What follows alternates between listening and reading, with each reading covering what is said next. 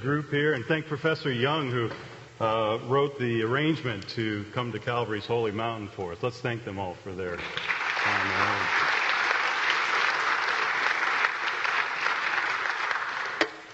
Wash your robes and make them white. You will live with God in light. Today we're going to spend some time with the book of Genesis, chapter 37, and a little section in our section of Hebrews 11. Genesis 37, I think it's on page 31 of your pewed Bibles or near the front of your electronic mechanisms, and Hebrews 11. Chapel this Mondays have been looking at the heroes of faith, the Hall of Fame or the Hall of Faith, the great cloud of witnesses as put forward by the author of the book of Hebrews. But we've been asked to look at them at who they truly are. Sinful people, used by God to further His kingdom, to care for His people, and to point all to a Savior. The letter to the Hebrews is written to people who understand the Old Testament, so obviously the author's working through a group of people in the Old Testament. And today we get to the end of the book of Genesis in his list. We get to Joseph. And in Joseph, the second youngest son of Jacob, Hebrews 11 kind of blows right past him. A kind of just fleeting way he throws it in. And in verse 22 he says, by faith Joseph, at the end of his life, made mention of the exodus of the Israelites and gave direction concerning his bones. Well, that's interesting. What do we do with that? Well, today what I'm going to do is actually jump back toward the beginning of Joseph's account in Genesis to see how the author of the book of Hebrews gets to this point where the mention of the Exodus, the mentioning of his bones is actually of any validness. Why is that a picture of faith at all as we look? As the author points us to Joseph's life, he points us to his life in Egypt, to the faith and trust that he has in God, that someday they would be led out into a promised land. As we look at the beginning, we see that things are very different. Let's go back to Genesis chapter 37, starting at verse 2, where we first hear about Joseph as he's grown, Joseph as he's living amongst his family. And so Genesis chapter 37, verse 2, would you read that with me, please? Joseph, being 17 years old, was pasturing the flock with his brothers. He was a boy with the sons of Bilhah and Zilpah, his father's wives. And Joseph brought a bad report of them to their father. So I'm supposed to show you about the humanness of people. I'm supposed to show you how God uses normal people. And the first thing I see is we're talking about a 17-year-old male. I was a 17-year-old male once. I've had 3 of them go through my house. Luckily, just about 2 weeks ago, my youngest turned 18. He is now a legal resident. Everything now falls on his shoulders. What is up with 17-year-old boys? You know, it's clear to me they're somewhere between the innocence of childhood and the maturity of manhood. That's where a 17-year-old resides. And if sibling rivalry is a part of it, or if the eye of a girl is a part of it, all bets are off as to what might happen. And on top of that, verse 2 in Genesis 37 tells us this was a typical 17-year-old who was also a tattletale. He brought a bad report of his brothers to his father. Nothing like standing against 10 brothers and telling your dad about how they have messed up in their lives. Well, Genesis 37 goes on. It talks about, well, why would this 17-year-old tattletale, what's going on with him? Why would he be important? Well, look at what's going on. In verses 3 and 4, Israel, Jacob, loved Joseph more than any of his sons because he was the son of his old age. And he made him a robe of many colors. But when his brothers saw that their father loved him more than all his brothers, they hated him and could not speak peacefully to him. Jacob presents Joseph with a visible sign of his favoritism. When combined with the dreams we would read about a few verses later, which are readily shared to his brothers, It's any wonder his brothers can't stand Joseph. Personally, I don't get the whole idea of wearing loud colored clothes. I don't get the idea of what's up with that. Is there a gaudiness to wearing something that is overtly colorful? But Joseph had it, didn't he? Some people think it was a long-sleeved robe is what he was wearing. Either way, what was it? It was a daily reminder to his brothers of his father's love of Joseph. And it was a reminder to them of what maybe they didn't have. Maybe what they desired inwardly most. If anybody can understand robes, academia can. We wear them all the time. We wear them for the best reasons. We wear them in honor of our alma mater. We wear them for personal acknowledgement, achievement. And if we're honest, many times they're worn in selfish pride. They're worn with egotism. Pomp and circumstance, I looked it up, says basically an ostentatious display and a ritualistic event. Nothing says ego like ostentatious. We wear robes all the time in academia. How would Joseph have worn his robe?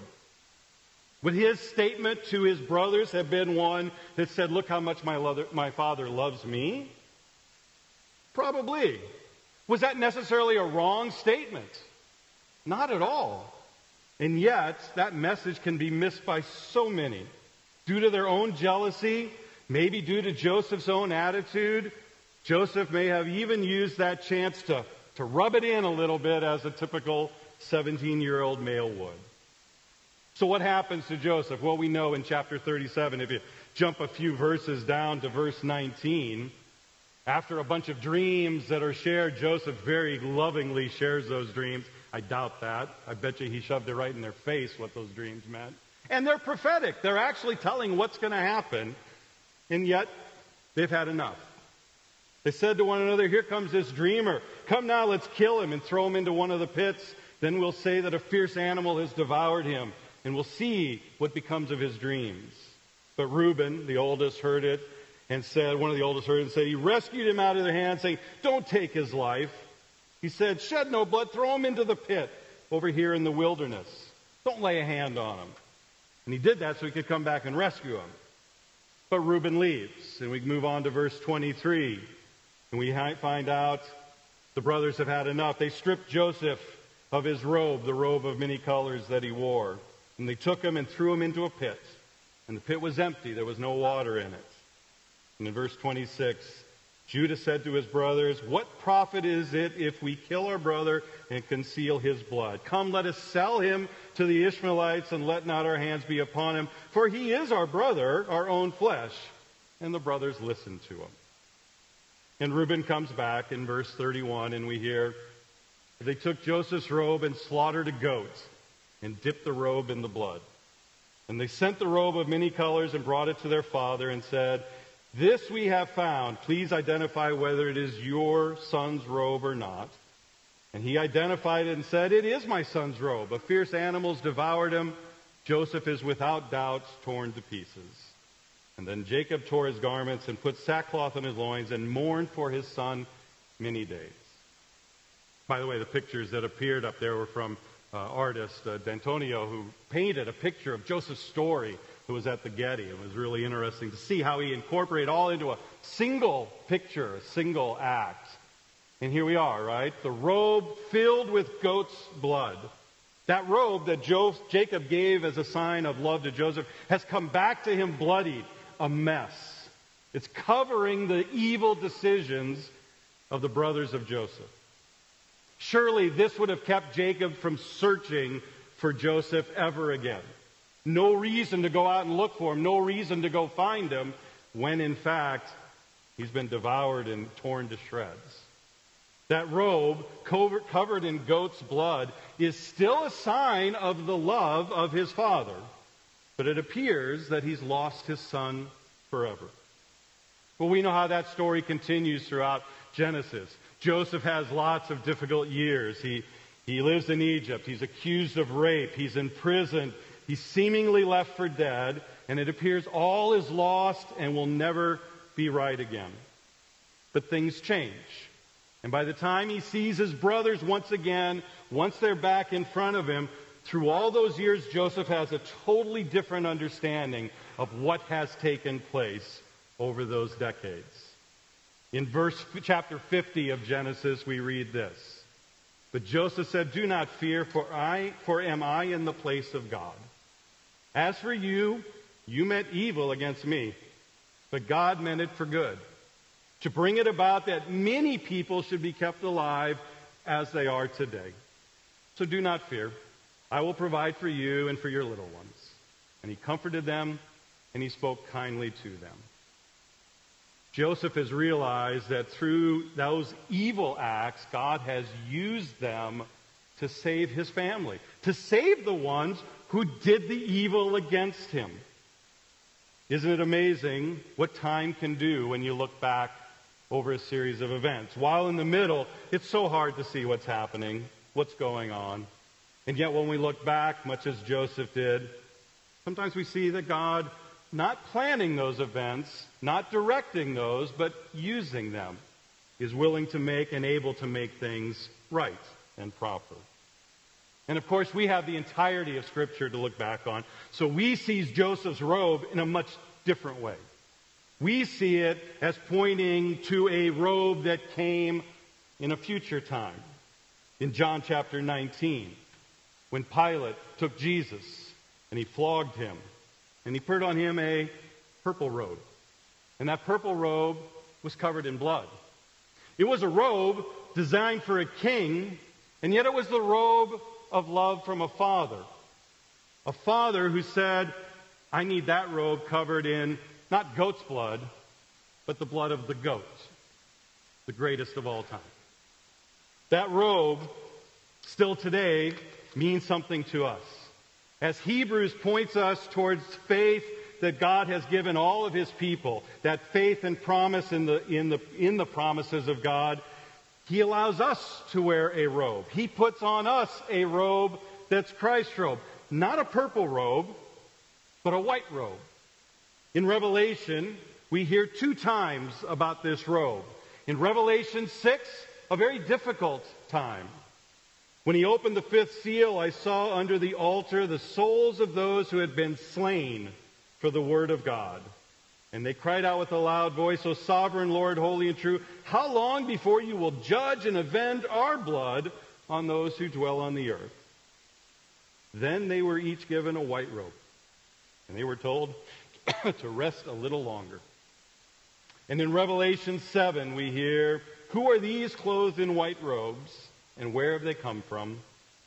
And they say, "These are the ones who have come out of the great tribulation." You see, we have a robe. We have robes that are given to us. We have a white robe of righteousness that comes through Jesus. 18 years ago, in about a week, 18 years ago, my youngest was baptized at that altar, at that baptismal font. At Concordia University, he came and was baptized with the robe of righteousness. That is what makes a difference in the lives of people. The robe of Joseph is the robe of sacrifice for his family, for his people. The robe that Christ gives us is one of sacrifice for his family and for his people. We're looking forward to a place, just like Joseph did. We look forward to a home. We look forward to a great place where God has called us. Once we die, we're assured of a place with him. And that's the message of why Hebrews goes to that section of Joseph's life. That's why Joseph is included in that great cloud of witnesses. He had such faith in the promises of God that God would bring him and his family to that promised land that he even directed how that would work at the end of his life. Back in Genesis chapter 50, Joseph said to his brothers, "I'm about to die, but God will visit you and bring you up out of this land to the land that he swore to Abraham, to Isaac, to Jacob." And Joseph made the sons of Israel swear, saying, "God will surely visit you, and you shall carry up my bones from here." It took 430 more years for that to happen. 430 years before that promise was fulfilled. But Joseph's promise, the one that he received as a part of God's people, was handed down to his family and was handed down through a bloody robe. This promise included the one who would give us a robe of righteousness on a way to a cross, and passes that robe on to each and every one of us in faith as his family. God bless your day.